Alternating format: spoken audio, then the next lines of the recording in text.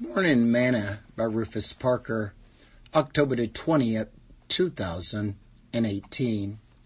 Most men will proclaim everyone his own goodness, but a faithful man who can find? The just man walketh in his integrity, his children are blessed after him. Proverbs chapter 20, verse 6 and 7. Today's morsel. I often sit and ponder, and I ask myself, at what point in a person's life of those who attend church do they allow what the Word of God says to get into their heart, and they start doing what it says?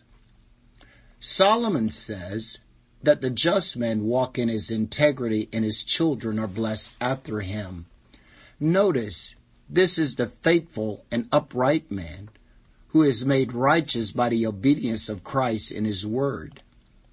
And he walks by faith in him and according to the truth of the gospel. When he does this, his children are blessed after him. Again, pondering on these scriptures, is this how we must train up our children in the way they should go? By allowing them to see us walking in our integrity? If my children are blessed by the way that I walk and my integrity, should I not walk circumspectly? I want my children to be blessed, so I walk upright before God and before them.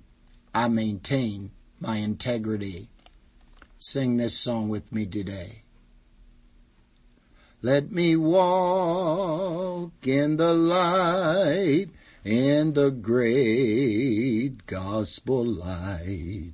Let me walk in the gospel light till my journey is over and I'll travel no more.